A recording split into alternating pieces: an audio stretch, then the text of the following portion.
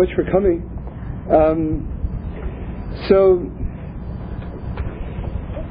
there's lots to discuss, and I think that just the material that I came across this week, that Hashem just blessed me, was kind enough to open my eyes to, is really, for me anyway, very personally inspiring and very, very strong. And it touches upon really how God runs the world in the most amazing of ways. And it connects very much to the holiday that's taking place this Thursday night, to Purim. Good Purim! Good Purim! All right, we'll tie that in also. So everything connects. So speaking of everything connecting, I'll tell you something, and I'm just going to introduce a concept to you and tell you the truth. I don't really understand it completely myself, but it's very deep, and it's worth just kind of being familiar with it, okay? So after I tell you, we'll both be equal experts on the subject. Okay, so right now we're in the month of Adar. Adar it's the last month of the year. You know, a lot of people, this is a separate subject, but just to let you know, there's sort of like a common misunderstanding about the month of Tishrei, where Rosh Hashanah is. A lot of people think that Rosh Hashanah is the first month of the year. Of Rosh Hashanah, because that's where the Jewish New Year is. Believe it or not, the Jewish New Year happens in the middle of the Jewish year. It's a very fascinating sort of like paradox. But basically the idea is, if we can just sort of cut to the chase on this, because it's not really our topic right now, but the idea is that you can bring newness even right when you're in the middle of something. A lot of people get to the middle of their lives, they say, I'm done. It's over, you know, I'm just watching the clock right now. You know, so Judaism comes to tell you, no, every single moment, you might be right in the middle, Happy New Year. It's like, let's celebrate the New Year, let's celebrate the newness, the beginning right now, no matter what stage in the process that you're in. So that's what God's coming to teach us. Okay, so a lot of people think that if Tishrei is happening if Rosh Hashanah, if the New Year is happening in Tishrei, that must be the beginning of the year, which means that the month right before Tishrei, which is Elul, that must be the last month of the year. That's how most people think. But it's not the case. The first month of the year is Nisan. That's when Pesach happens, because that's the month of absolute miracles. Okay, open miracles. God begins the subject of time with the introduction of the concept of miracles. God says, you want to know how I run the world? Miracles. That's how I do it. Nothing's hard for me. I don't have to defeat nature. Nature works for me. It's all one. It's all one. But that means that if Nisan is the first month of the year, that means that Adar is the last month of the year. So that's where we are right now. So now listen to this concept. Very, very, very deep idea. Comes from the Sefer Yetzirah, which our sages tell us was written by Abraham Avinu. And this is like, you know, the Sefer Yetzirah is the deepest. I mean, it's like, it predates the Zohar. It's like deep. It's got all the secrets of the universe in it, basically. So they talk about a house and a structure. And they say, and again, please forgive me because I don't pretend to understand what this means, but we know just enough that it's worth saying. That a structure has 12, like a rectangle, like this world is like a house, a structure, a box, a rectangle, has this idea of 12 sides connected to each other. Again, I don't know how this works exactly, but there's this concept of 12, and they're all touching each other, including the diagonals and things like this. I'll try to look into it a little bit more, but understand this though, this we can get from it, which is that the essential structure of nature has to do with this number 12. And in fact, we see that there are 12 months to the year, and we see that there are 12 tribes of the Jewish people, which is sort of like these archetypes for all humanity. And we also have the notion of these 12 human faculties, which all correspond, one for each month, which need fixing and have their time of ideal fixing. So Adar, which is the 12th month, it's tapping into this notion of the entire structure and is therefore touching on the way the entire system works. Because the system is based on this number 12, and this is the 12th month. Okay, like I say, it's much deeper than that, but understand just now that we're in a month that's connecting to the blueprint of everything. That much we can get at least from this. Okay? Now listen to this. What is the human faculty that corresponds to the month of Adar that needs to be fixing? So there are different accounts of this, but the most reliable accounts really are the systems according to the Ari and to the Vilna Gaon, and both of them agree that what needs fixing in the month of Adar is this midah, this quality of laughter. Okay? So laughter is connecting somehow the essence of laughter is connecting to the structure of the entire system. Okay, so we have to figure out exactly what is laughter, what is the essence of laughter, why do we laugh, how does this connect with the way God runs the world, how does this connect with Purim? Okay, we have to figure out all of these things. Now I have to tell you right now that I'm basing most of what I'm saying right now on the words of Rabbi Moshe Shapiro. And I feel incredibly privileged to be able to be learning his words. He's one of the top thinkers in the world today. And his weekly lectures are one of the most popular lectures in all of Israel. And they just started publishing his thoughts, the weekly lectures. So these are now available. So it's extraordinarily deep. I mean, this is like genius level stuff. And the way I think about it is, those of you who have studied a little bit of astronomy, there are certain stars that they collapse in and on themselves. I believe they're called dwarf stars. And I read I think this was in high school or maybe it was college, I don't remember exactly, but a teaspoon of one of these stars, I mean, they're so dense that a teaspoon weighs billions of pounds. Okay? So that's how I feel when I'm learning people like Rabbi Shapiro, Rabbi Wolfson, people like this. Like these thoughts, if you could weigh them in a teaspoon, I mean, they're so dense, they're billions of pounds. I mean, they're really, you can really, anyway, you can't get them all at once, but it pays to go over them and to think about them and to really try to internalize them and everything like that. But like I say, every journey of 1,000 miles begins with a single step. So we'll take that single step today together. Okay. So what is laughter? So laughter is built on, and I can tell you, I can speak as a professional here because I write comedy for a living. So I can tell you that this is true. This is not just from an academic textbook. Laughter is based on reversal. Sharp, sudden reversal. You expect one thing, and another thing comes, and you laugh. Right? The classic thing is someone with a tuxedo, right? Looks very important, and the next thing you know, he gets a pie in his face.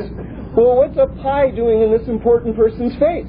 You laugh, right? Because you never put those two things together.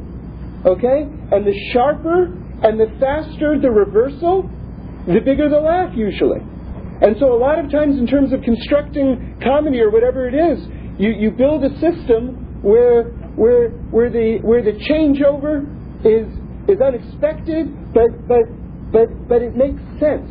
But it makes sense. In other words, like it can't come from out of nowhere. It's got to be logical, because otherwise you're just confused. And as I learned in terms of one of the first lessons I learned in terms of comedy writing is that confusion is the enemy of humor.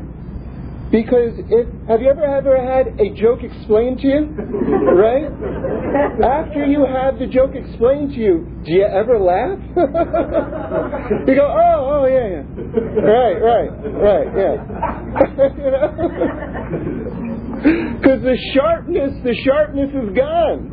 You got to get it. And okay, so it's got to make sense. But it's a reversal. It's a fast reversal. Okay. So, now, Rabbi Shapiro says something very, very interesting. He says, he uses, or the translator here, uses the word inversion.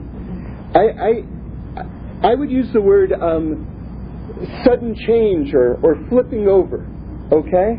But if I use the word inversion, you know that I'm addressing the same concept, okay? So let me give you the two key words of Purim, which is, it says, Benafachu, okay? That's how you say it in Hebrew. It got flipped over. That's the language of the Megillah. Everything got flipped over, okay? So Rabbi Shapiro says something very interesting. He says that this flipping over is not change. It's not change. Now let's try to understand what that means. In other words, when a situation reverses, okay, it's not that the situation has been changed. In other words, there was something that wasn't there before, and now it got changed, and now it's there. I don't know that we're communicating yet. In other words,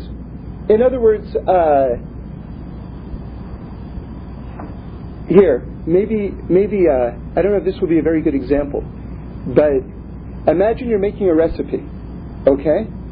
And the recipe seems like, that would taste terrible. That would taste terrible, right? So you know what you do? You add an extra ingredient. Now it tastes very good. Okay, so that's not what we're talking about. In other words, that would constitute change, because it's something different from what it was before. Okay? So now let me give you an example. You take that same thing, let's say it's cold chicken soup. Right? So you taste cold chicken soup. No one's going to want cold chicken soup, right? But you take that exact same thing, you haven't altered anything. It's the exact same ingredients, and you heat it up. This is delicious. Can I have some more of this? You understand? You understand the difference? In one situation, the essential components of it were altered, were changed, new things were added or taken away. In the other situation, which is the situation that we're talking about right now, it's the exact same thing. It just was flipped over. Okay? So that's what we're talking about. In other words, the way change, this type of change works in reality, is God takes the exact situation and He, without adding anything, He just changes the circumstances, and that bad thing turns into a good thing. So the classic example is the curses of Bilam.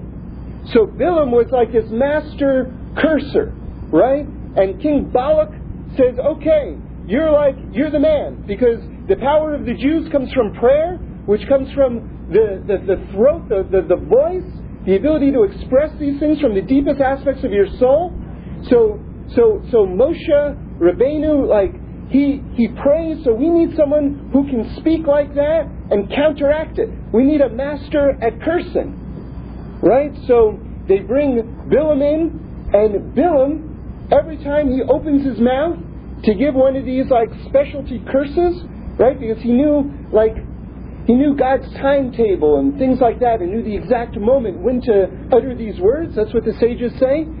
So what happened was, here comes the master curser, and he opens up his mouth, and blessings come out.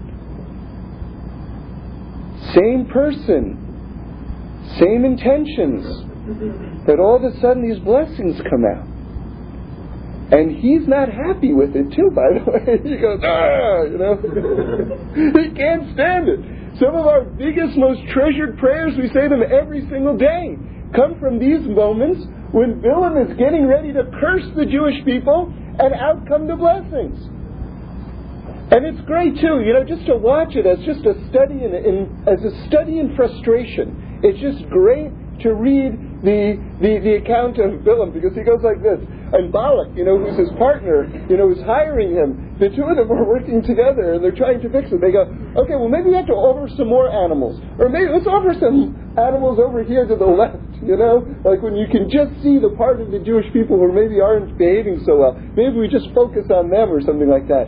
So they try every which way, but it fails every time. In fact, listen to this.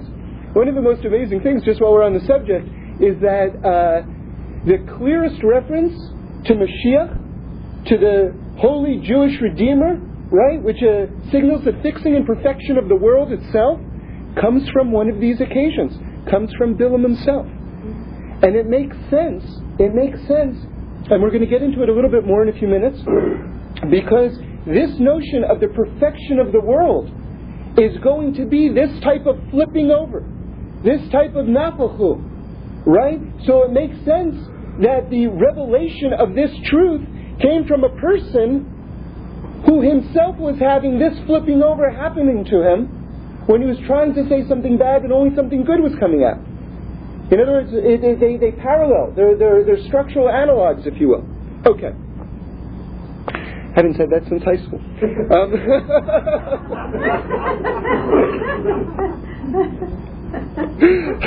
I don't remember, but I'm sure the teacher said, "Why are you saying this in the margin?" Who are you kidding? Okay, so anyway, so now Rabbi Shapiro says something truly great, truly great. All right, we're so used to saying the Shema, so that's the essence of the Torah viewpoint boiled down to one sentence, right? Shema Yisrael, Hashem Elokeinu, Hashem Echad. Listen, Israel, God, our God who is our God. God is one. He is the one, the only power in existence. Okay? So we're all very familiar with it. We say it twice a day. We say it. It's supposed to be the last words you say before you go to sleep. And there's a custom not to speak after you say it. And if you do speak, say it again.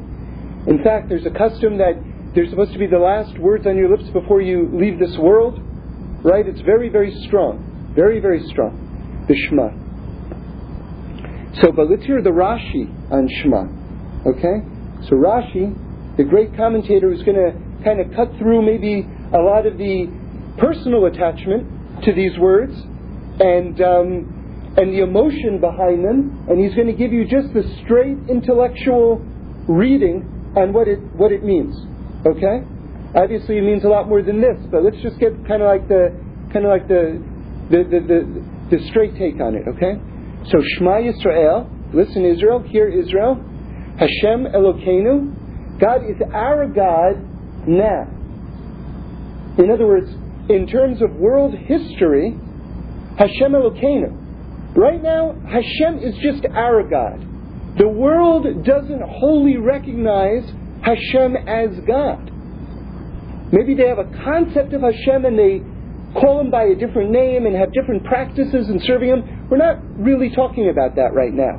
Hashem as we know Him, Hashem as it's been, as He Himself has taught us, is not really recognized by the entire world yet. He's just Elokeinu. He's just our God right now. But now let's finish the pasuk. Hashem Elokeinu, Hashem Echad. Hashem is one. That's how it ends. In the future, the entire world will come to see Him as the one, as the only power in existence. That everything else, not a power. Only God. Only Hashem. That's in the future. Hashem Echad. That's in the future. Now listen to this, okay? Because now we're going to get much deeper. The print is a little bit small here. So Rashi continues on. After he says that, he says, for then I shall change the nations to speak a clear language. All right? Now listen to the words in Hebrew. It says, Ki az efol. See, I'm going to flip it over. This efol is the same word as nafachu.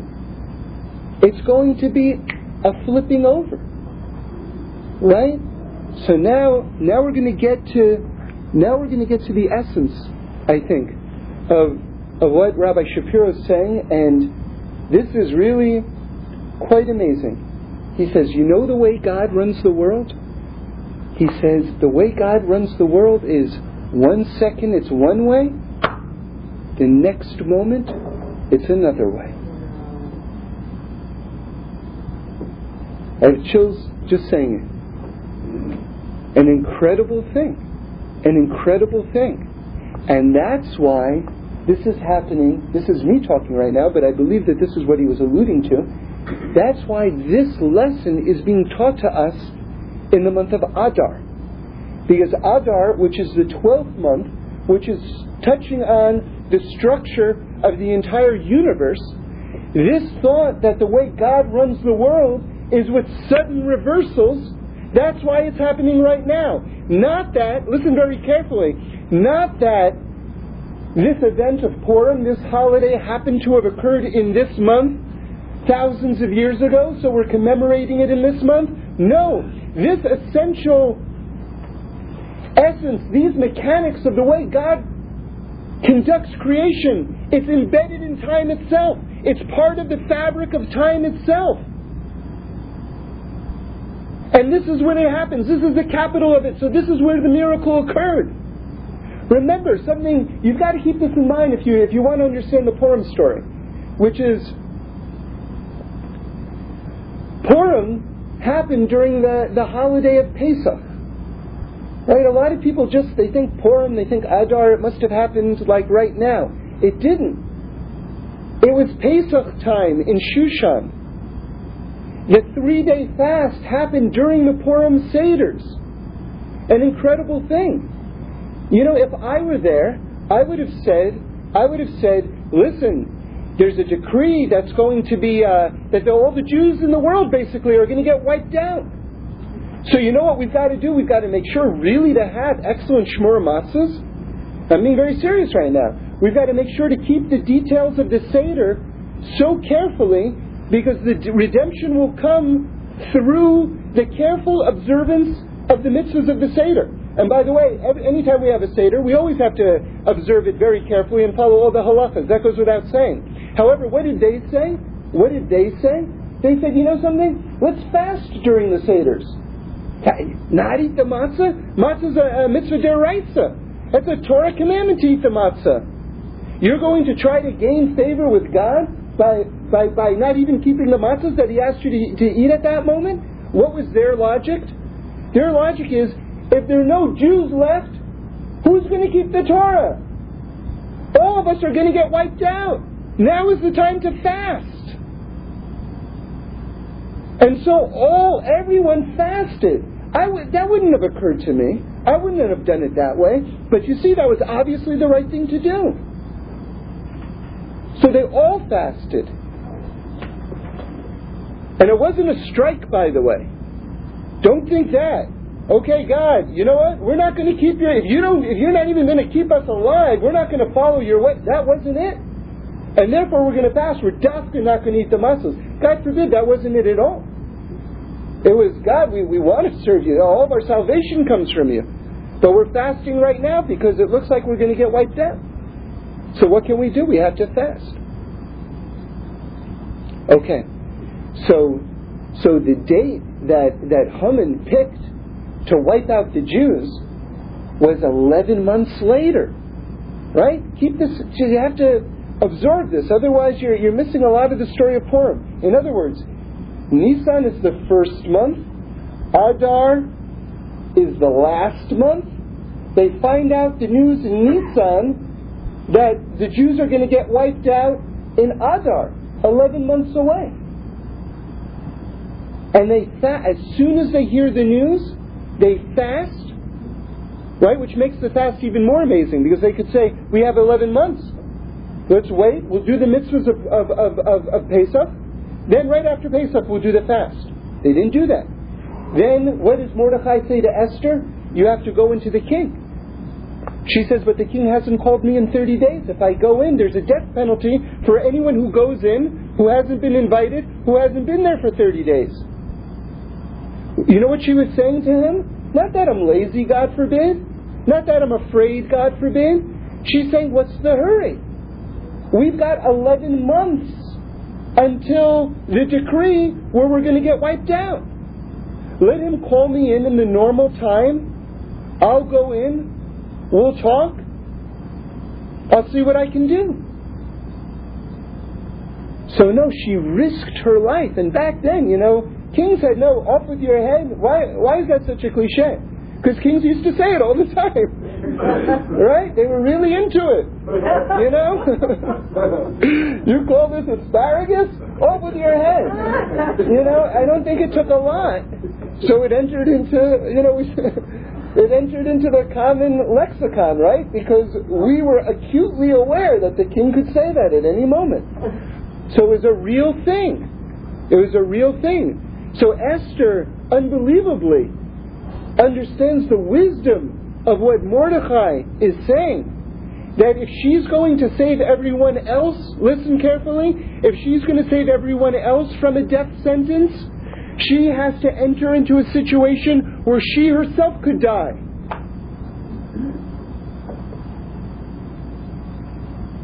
And so she does. And she goes in there. And the reversal takes place. And that reversal, that sudden reversal, and then we have the rest of the story with the banquets and everything else, happens a couple of days later. It happens still during Pesach. The end of the story, the hanging of Haman, and the reversal of the decree, all happens during the Pesach that we celebrate. Excuse me. Now, it's really interesting because Purim and Pesach stand for two different aspects of chesed. Okay? Chesed is kindness. Now I'm drawing from Rabbi Wolfson. So the zodiac sign, the mazel of Adar is the fish, right? Pisces, popularly known as Pisces, is Adar, right? Usually it's in February. Okay, but we say it a little different. We call it the mazel of Adar is the fish. Okay? Why? What's going on with the fish? The fish is underwater. The fish is completely hidden. Okay? The miracle of Purim represents God's hidden chesed, God's hidden kindness. Because the fish is not only hidden from view, but he's completely sustained in a hidden way. Right? He has his food underwater, he breathes and he lives underwater, totally out of eyesight.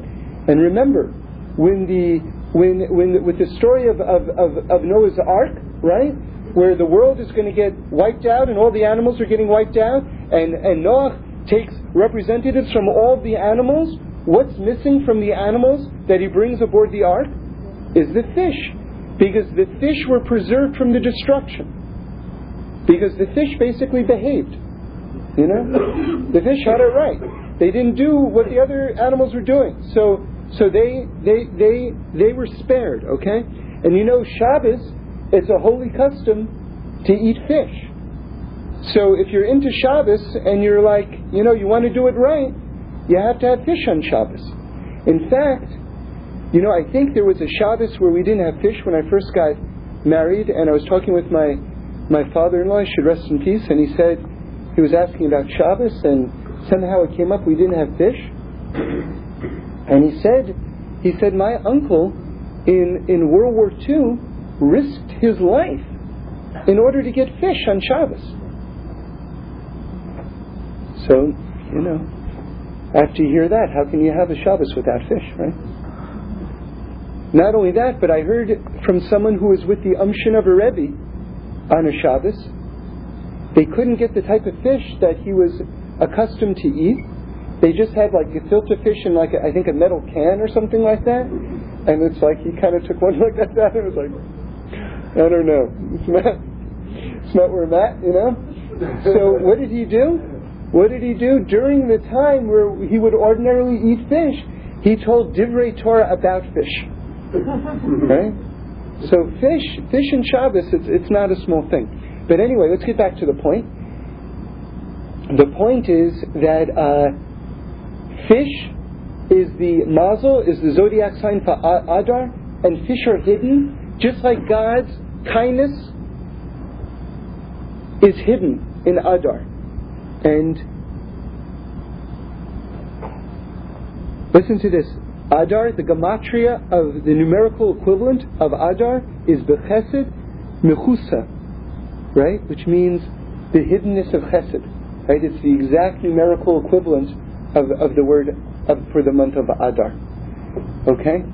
So also, we have this idea of Adar and hiddenness, which is, and remind me later, if we have time to get to this, is this idea of Hester Aster. They say in the Megillah, where is the reference? Where is the clue? Because, historically speaking, the story of Purim happens after we close the 5 books. It happens hundreds of years later. And yet it's still a Torah holiday. So since everything is in the Torah, the sages of the Talmud say, where in the Torah itself do you see a hint of Purim? So they say Esther correlates with Hester Aster Punim. It says that God is going to hide His face. Okay? So if you get into it a little bit more, I think we'll have some time. I'll try to squeeze it in right now. And then we'll get back to this. So you know something? There's a double language of hiddenness. Hester Aster. That means God will be hidden in His hiddenness. So why are we repeating the notion of hiddenness twice here? Now listen to this. It's a little bit scary, actually, I think. This is when Hashem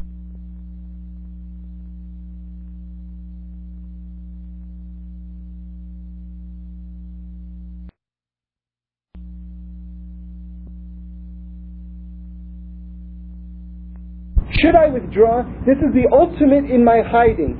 Even my hiddenness is going to be hidden. Alright, so now let me explain that to you.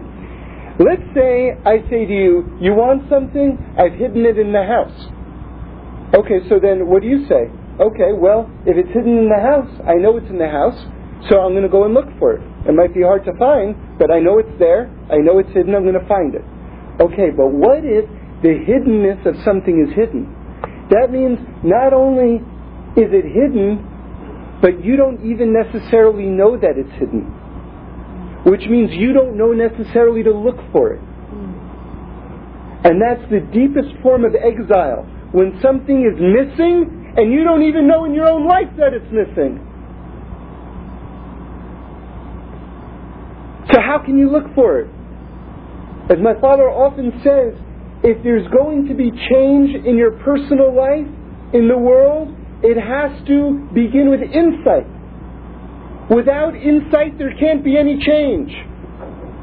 So if the hiddenness is hidden, then how do I even approach the ability to correct it?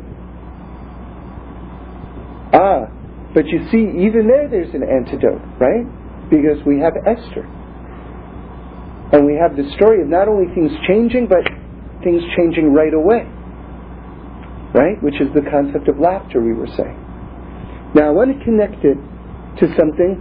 It's a little bit of a separate topic, but it's something that I've been wanting to discuss, and we're ready to discuss it right now, and then we're going to get back into this and talk a little bit about Nisan. Because Nisan is this notion of revealed chesed.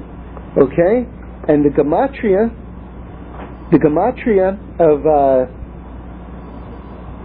of Nisan, listen to this. The month of Nisan, the gematria of Nisan is Bechesed Nigla, which means revealed chesed. Because in Nisan rather, that's when the story of the Jews leaving Egypt takes place, and you have all of the open miracles. Unbelievable, right? So you have the hiddenness of chesed, and then you have the revealed chesed. Alright? Now, there's one PS here, which is that in order to make that gematria work, there are different systems of gematria. This is a gematria called Kolev HaOsios, which means that you add one number for each of the letters. So in other words, Nisan is 4 letters, right? So you add the number 4 to Chesed Nigla, the Chesed Nigla, and then it works out. And the reason is because all miracles are contained within Nisan, because that's the capital of miracles. Now, as we've said before, each month has a different permutation of the Yud-Kei Vav-Kei. And the Yud-Kei Vav-Kei for Nisan is not mixed up at all. It's Yud-Kei Vav-Kei. In other words, it's the straight, highest, holiest name of God, right? Because in Nisan, there's utter clarity. It's just strength. So all miracles, all hidden miracles, have their place in the capital of miracles, which is Nisan, which is why you're doing this extra addition for each of the letters of Nisan, in order to express that concept. Okay. Now I got to tell you just an unbelievable minute. Maybe you'll do this, a holy custom. Rabbi Wolfson does this, this is now the flip side of it. At Purim, Purim is the hiddenness, right? It's the hiddenness of everything. So that's the other side.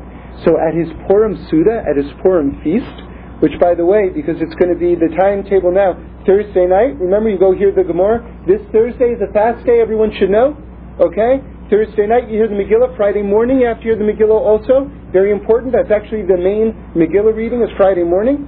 Then you have your feast, you have to finish before like 1 o'clock, around there, so you start early, okay? Very important. And his custom at his Purim feast would be he would sing songs from all the holidays of the year. So he would sing Hanukkah songs, he'd sing Pesach songs. Why? Because it's the hidden capital. So it's all hiding. So he would say all of he would mention all of the holidays there in the part of the Purim Suda. Okay. So now,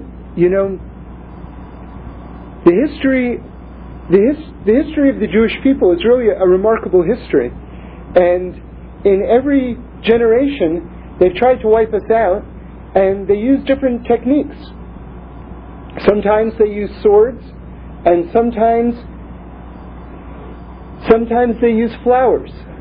And so we tend to romanticize,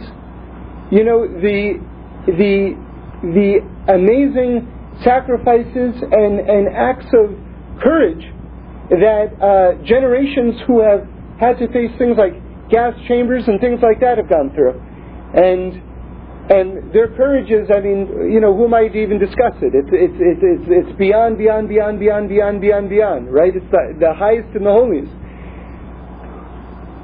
One of the repercussions, however, is that we who live in Los Angeles, who live in America today, can think, well, what's my challenge? Why am I worthy? And remember we were discussing this a little bit at the end there. I want to talk about it now explicitly.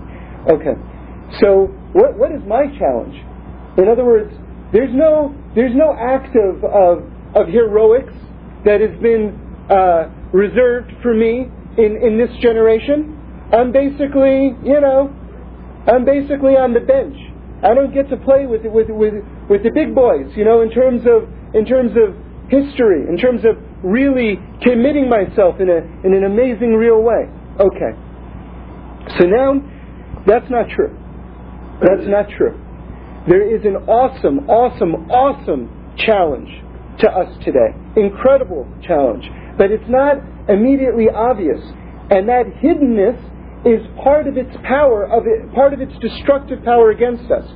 So let me just explain it a little bit, and at least then we can have some insight into it, and then we can know that we can do something about it. Okay? Rabbi Green discusses something, and this is the terminology that he uses. He calls it script and anti-script. Okay? So let me explain to you what he means by that. A lot of people, they seem to be being very independent people. You know something? I'm going to do my own thing. I hear what you're saying, but thank you very much, I'm doing my own thing. So what are they doing? What do they end up doing? They end up doing the opposite of what you ask them to do. Now that's not independence. That's called anti-script. Let me explain. In other words, it's not like I'm in control of my own destiny and I'm going to do what I want to do. What I'm doing is the opposite of what you're asking me to do. Which means that I'm not independent at all, am I? I'm still directly tied to you. I'm just going to do the opposite of what you're asking. Don't confuse that. Don't confuse the anti-script with independent thinking. That is not independent thinking. And almost everyone falls into this category. They're either towing the line or they're towing the opposite of the line. There's no free thinking going on. Or if there is, it's very rare. And most of the people who seem to be rebels or independent spirits, it's just anti-script. Don't be fooled. Don't be fooled. And if they think about it themselves, they'll see themselves that it's just anti-script. Okay, so what's freedom? What's the real thing? What's the real thing? So before we get to that, I need to develop this a little bit more. I once saw this insight. It really struck me deeply. It's such a simple thing, but that's its power. If someone, human nature, you're ready, just basic human nature, everyone will be able to identify with this. If someone tells you to do something, you already have a negative attitude about it. Right? Someone says, do this. I don't want to do that. But I didn't even tell you what it is yet. I know, but I don't want to do it. All right, my favorite example of that is my first son when he was like, I don't know, he was young. He was less than one, I don't know what it is. But he didn't want to try any new foods.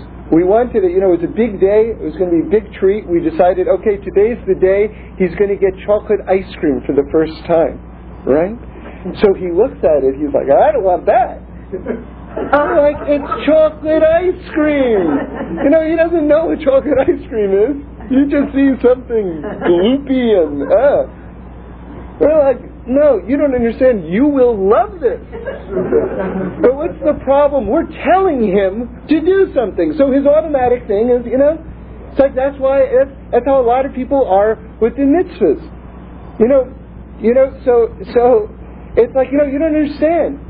These mitzvahs, you want these mitzvahs. You believe me, you want to live forever in utter bliss. You want to perfect the world. You want this. But what's the problem? People translate mitzvahs as commandments. Whoa! Don't command me! So what did we do? We took that spoonful of chocolate ice cream and we jammed it in his mouth. And then he was like, I want some more of that. Okay. So if you force someone to do something, they will naturally not want to do it. All right? Everyone hears that. Nations throughout Jewish history have tried to force us not to keep the Torah. So what have we done? We're like, no, you don't understand. We are going to keep the Torah. We don't want you to keep the Torah. No Torah study, no brises, no candle lighting, none of that. Okay, not only are we going to do it, but we're going to give up our lives to do it. There will be rivers of blood, and there have been rivers of blood, Jewish blood, just because what did we want to do? We just wanted to learn some Torah. Right? Okay, so comes along the United States of America. Right? So a lot of times, now listen to this, a lot of times our performance of the mitzvahs came, and I'm not criticizing previous generations, God forbid, but I'm just giving you a psychological insight right now. A lot of times observance of the mitzvahs came from almost an anti-script level. Don't do this. You're telling me not to do it? I'm going to do it. Okay, it's been deeper than that. God forbid. I don't want to belittle the holy observance of previous generations. God forbid. I'm not doing that. Okay. But what happens, here's a thought problem. What happens when a country comes who doesn't say you have to do this or you can't do that? what happens when the anti-script gets pulled away from you? What happens when the anti-script gets pulled away from you? And you're told, you know what? It's all good. Right? It's all good. It's all good. Everything's good. You want to do that? It's good. You want to do that? Great. You don't want to do that? Great. It's all good. Everything's equal. Everything's great. So where's my anti-script? Where's my instinctual power to say, you say no, I say yes? All of a sudden I've been stripped of a very, very basic human component which has tied me to the Torah for thousands of years. Now all of a sudden something much deeper is required. Now all of a sudden I have to think about things. I have to give myself an education. I have to find out what's going on in the world. I have to make an active, intelligent choice. I have to make an active step instead of just reacting my entire life. Wow. Well, wait a second. That requires a whole quantum level, new level of intellectual honesty, courage, perseverance, sweat. Wow. That's a whole different thing. Now, how many people are going to survive that? Well, you've got millions of people disappearing in terms of their observance today. And you had the numbers speak for themselves. Millions of people. If you think that you're not in the middle of a giant test, then you don't know what's going on in America today. You know?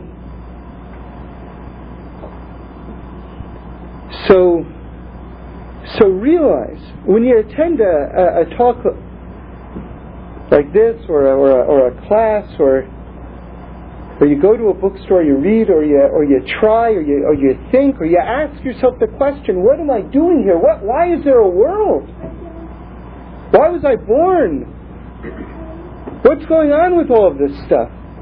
When you ask yourself those questions, and you don't try to make up answers for yourself on the spot, because you don't have to. You know, you've got generations and generations, and we've got answers. We've got answers to questions, right? It's a real thing. There's greatness in it, is what I'm saying. There's greatness in it. And just because it doesn't involve ducking under a bullet that's whistling over your head, or somehow,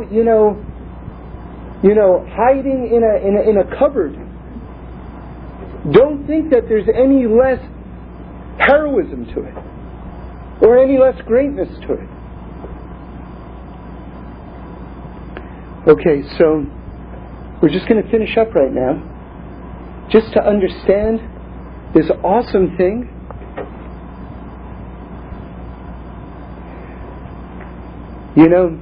I didn't have a chance to go into it, but he says that there have been that value because we have this concept of the shekel, right? And Adar, the month that Purim comes in, is where we collected the shekels, the money, for the Beis Hamikdash, but also it's the shekels that sort of like counteracted the shekels of Haman that he used to buy the right to destroy the Jews. And he says that there have been certain coinages that Avraham Avinu minted a coin, and that Yeshua minted a coin when they went into Israel, and that Mordecai minted a coin, and that David HaMelech minted a coin. And we didn't have a chance. Maybe we'll go into it next week or at a future time, what this notion of these coins represents. But I just want to touch on the coin of Avraham Avinu. And the Gemara discusses this. On one side, it showed an older couple, that's Abraham and Sarah, right, who were, the ones who were spreading the word of God in the world. And on the other, and they're older, and on the other side, they're younger. Okay, the same couple. So what's the depth behind this? You would think, okay, so here's what they looked like when they were young, here's what they looked like when they were old. But that's not it. That's not it. It's the opposite of that. Remember, Sarah gave birth when she's 90. Abraham was 99. So the proper order of reading the coin, says the commentators, is that first, here's what they looked like when they were old, and then in the time that it takes to flip a coin, nafachu, all of a sudden they're young and able to conceive again, right? In the flip of a moment. Right? So it doesn't go from here's old, no, here's young and here's old. That's not it. Here's old and here's young. Because that's the way God runs the world. He flips it over in a second. And we have to know that, and we have to believe that, and we have to not be discouraged by events if we don't see things gradually changing and evolving the way that we want. We have to know our job is just to do the right thing, and then God will turn over the world in an instant. Okay. Good forum, good forum, good forum.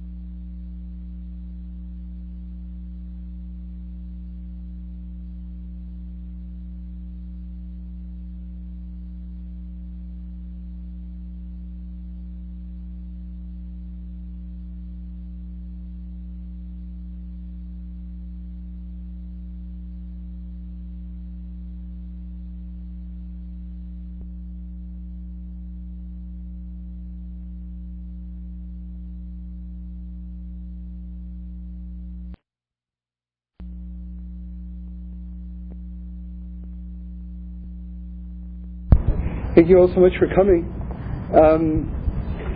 So there's lots to discuss, and I think that just the material that I came across this week, that Hashem just blessed me, was kind enough to open my eyes to, is really, for me anyway, very personally inspiring and very, very strong, and it touches upon really how God runs the world in the most amazing of ways. And it connects very much to the holiday that's taking place this Thursday night, to Purim. Good Purim! Good Purim! All right, we'll tie that in also. So everything connects. So speaking of everything connecting, I'll tell you something, and I'm just going to introduce a concept to you and tell you the truth. I don't really understand it completely myself, but it's very deep, and it's worth just kind of being familiar with it, okay? So after I tell you, we'll both be equal experts on the subject. Okay, so right now we're in the month of Adar. Adar it's the last month of the year. You know, a lot of people, this is a separate subject, but just to let you know, there's sort of like a common misunderstanding about the month of Tishrei, where Rosh Hashanah is. A lot of people think that Rosh Hashanah is the first month of the year. If Rosh Hashanah, because that's where the Jewish New Year is. Believe it or not, the Jewish New Year happens in the middle of the Jewish year. It's a very fascinating sort of like paradox. But basically the idea is, if we can just sort of cut to the chase on this, because it's not really our topic right now, but the idea is that you can bring newness even right when you're in the middle of something. A lot of people get to the middle of their lives, they say, I'm done. It's over, you know, I'm just watching the clock right now, you know, so Judaism comes to tell you, no, every single moment, you might be right in the middle, Happy New Year. It's like, let's celebrate the New Year, let's celebrate the newness, the beginning right now, no matter what stage in the process that you're in. So that's what that's coming to teach us. Okay, so a lot of people think that if Tishrei is happening if Rosh Hashanah, if the New Year is happening in Tishrei, that must be the beginning of the year, which means that the month right before Tishrei, which is Elul, that must be the last month of the year. That's how most people think. But it's not the case. The first month of the year is Nisan. That's when Pesach happens, because that's the month of absolute miracles. Okay, open miracles. God begins the subject of time with the introduction of the concept of miracles. God says, you want to know how I run the world? Miracles. That's how I do it. Nothing's hard for me. I don't have to defeat nature. Nature works for me. It's all one. It's all one. But that means that if Nisan is the first month of the year, that means that Adar is the last month of the year. So that's where we are right now. So now listen to this concept. Very, very, very deep idea. Comes from the Sefer Yetzirah, which our sages tell us was written by Abraham Avinu, and this is like, you know, the Sefer Yetzirah is the deepest. I mean, it's like it predates the Zohar. It's like deep. It's got all the secrets of the universe in it, basically. So they talk about a house and a structure, and they say, and again, please forgive me because I don't pretend to understand what this means, but we know just enough that it's worth saying. That a structure has 12, like a rectangle, like this world is like a house, a structure, a box, a rectangle, has this idea of 12 sides connected to each other.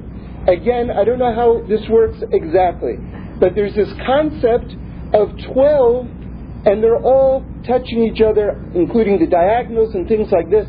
I'll try to look into it a little bit more, but understand this though, this we can get from it, which is that the essential structure of nature has to do with this number 12. And in fact, we see that there are 12 months to the year, and we see that there are 12 tribes of the Jewish people, which is sort of like these archetypes for all humanity. And we also have the notion of these 12 human faculties, which all correspond, one for each month, which need fixing and have their time of ideal fixing. So Adar, which is the 12th month, it's tapping into this notion of the entire structure and is therefore touching on the way the entire system works. Because the system is based on this number 12, and this is the 12th month. Okay, like I say, it's much deeper than that, but understand just now that we're in the month that's connecting to the blueprint of everything. That much we can get at least from this. Okay? Now listen to this. What is the human faculty that corresponds to the month of Adar that needs to be fixing? So there are different accounts of this, but the most reliable accounts really are the systems according to the Ari and to the Vilna Gaon, and both of them agree that what needs fixing in the month of Adar is this midah, this quality of laughter.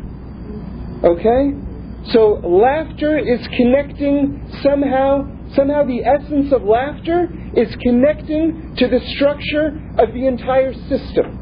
Okay, so we have to figure out exactly what is laughter, what is the essence of laughter, why do we laugh, how does this connect with the way God runs the world, how does this connect with Purim? Okay, we have to figure out all of these things. I have to tell you right now that I'm basing most of what I'm saying right now on the words of Rabbi Moshe Shapiro. And I feel incredibly privileged to be able to be learning his words. He's one of the top thinkers in the world today, and his weekly lectures are one of the most popular lectures in all of Israel, and they just started publishing his thoughts, the weekly lectures. So these are now available. So it's extraordinarily deep. I mean, this is like genius level stuff. And the way I think about it is, those of you who have studied a little bit of astronomy, there are certain stars that they collapse on themselves. I believe they're called dwarf stars. And I read I think this was in high school or maybe it was college, I don't remember exactly, but a teaspoon of one of these stars, I mean, they're so dense that a teaspoon weighs billions of pounds. Okay? So that's how I feel when I'm learning people like Rabbi Shapiro, Rabbi Wolfson, people like this. Like these thoughts, if you could weigh them in a teaspoon, I mean, they're so dense. They're billions of pounds. I mean, they're really, you can really... Anyway, you can't get them all at once, but it pays to go over them and to think about them and to really try to internalize them and everything like that. But like I say, every journey of 1,000 miles begins with a single step. So we'll take that single step today together. Okay. So what is laughter? So laughter is built on, and I can tell you, I can speak as a professional here because I write comedy for a living. So I can tell you that this is true. This is not just from an academic textbook. Laughter is based on reversal. Sharp, sudden reversal. You expect one thing, and another thing comes, and you laugh. Right? The classic thing is someone with a tuxedo, right? Looks very important, and the next thing you know, he gets a pie in his face. Well, what's a pie doing in this important person's face? You laugh, right? Because you never put those two things together. Okay? And the sharper and the faster the reversal, the bigger the laugh usually. And so a lot of times in terms of constructing comedy or whatever it is, you build a system where the changeover is unexpected, but it makes sense. But it makes sense. In other words, like it can't come from out of nowhere. It's got to be logical, because otherwise you're just confused. And as I learned in terms of one of the first lessons I learned in terms of comedy writing is that confusion is the enemy of humor. Because have you ever had a joke explained to you? Right? After you have the joke explained to you, do you ever laugh? You go, oh yeah. Right, yeah. Because the sharpness is gone. You got to get it. And okay, so it's got to make sense. But it's a reversal. It's a fast reversal. Okay. So now, Rabbi Shapiro says something very, very interesting. He says, he uses, or the translator here uses the word inversion. I would use the word sudden change or flipping over, okay? But if I use the word inversion, you know that I'm addressing the same concept, okay? So let me give you the two key words of Purim, which is, it says, v'nafachu, okay? That's how you say it in Hebrew. It got flipped over. That's the language of the Megillah. Everything got flipped over, okay? So Rabbi Shapiro says something very interesting. He says that this flipping over is not change. It's not change. Now let's try to understand what that means. In other words, when a situation reverses, okay, it's not that the situation has been changed. In other words, there was something that wasn't there before, and now it got changed, and now it's there. I don't know that we're communicating yet. In other words,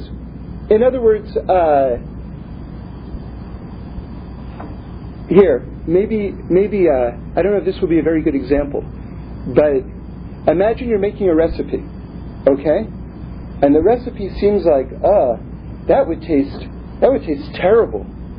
That would taste terrible, right? So you know what you do? You add an extra ingredient. Now it tastes very good.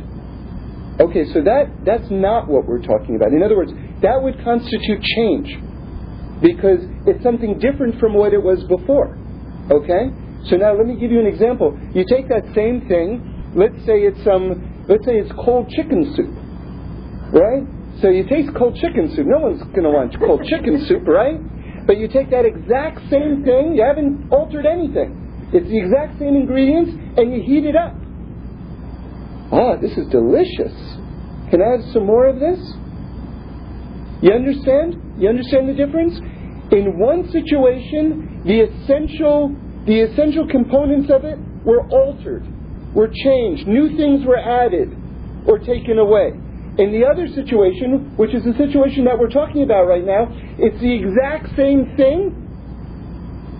It just was flipped over. Okay? So that's what we're talking about. In other words, the way change, this type of change works in reality, is God takes the exact situation and He, without adding anything, He just changes the circumstances, and that bad thing turns into a good thing. So the classic example is the curses of Bilam.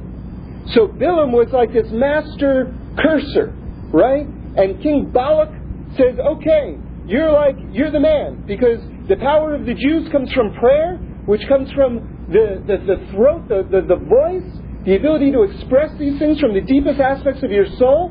So Moshe Rabbeinu, he prays, so we need someone who can speak like that and counteract it. We need a master at cursing. Right? So they bring Bilam in, and Bilam, every time he opens his mouth to give one of these specialty curses, right? Because he knew God's timetable and things like that, and knew the exact moment when to utter these words. That's what the sages say. So what happened was, here comes the master curser, and he opens up his mouth, and blessings come out. Same person, same intentions, but all of a sudden these blessings come out. And he's not happy with it too, by the way. He goes, he can't stand it. Some of our biggest, most treasured prayers, we say them every single day, come from these moments when Bilam is getting ready to curse the Jewish people, and out come the blessings. And it's great too, just to watch it as just a study in frustration. It's just great to read the account of Bilam, because he goes like this. And Balak, who's his partner, who's hiring him, the two of them are working together and they're trying to fix it. They go, okay, well maybe we have to offer some more animals. Or maybe let's offer some animals over here to the left, when you can just see the part of the Jewish people who maybe aren't behaving so well. Maybe we just focus on them or something like that. So they try every which way, but it fails every time. In fact, listen to this. One of the most amazing things, just while we're on the subject, is that the clearest reference to Mashiach, to the holy Jewish Redeemer, right, which signals the fixing and perfection of the world itself, comes from one of these occasions, comes from Bilam himself.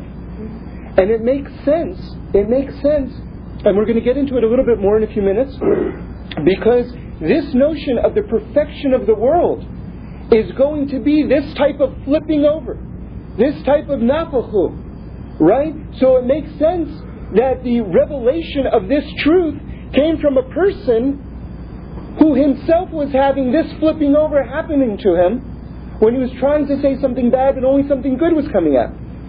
In other words, they parallel. They're structural analogs, if you will. Okay. Haven't said that since high school.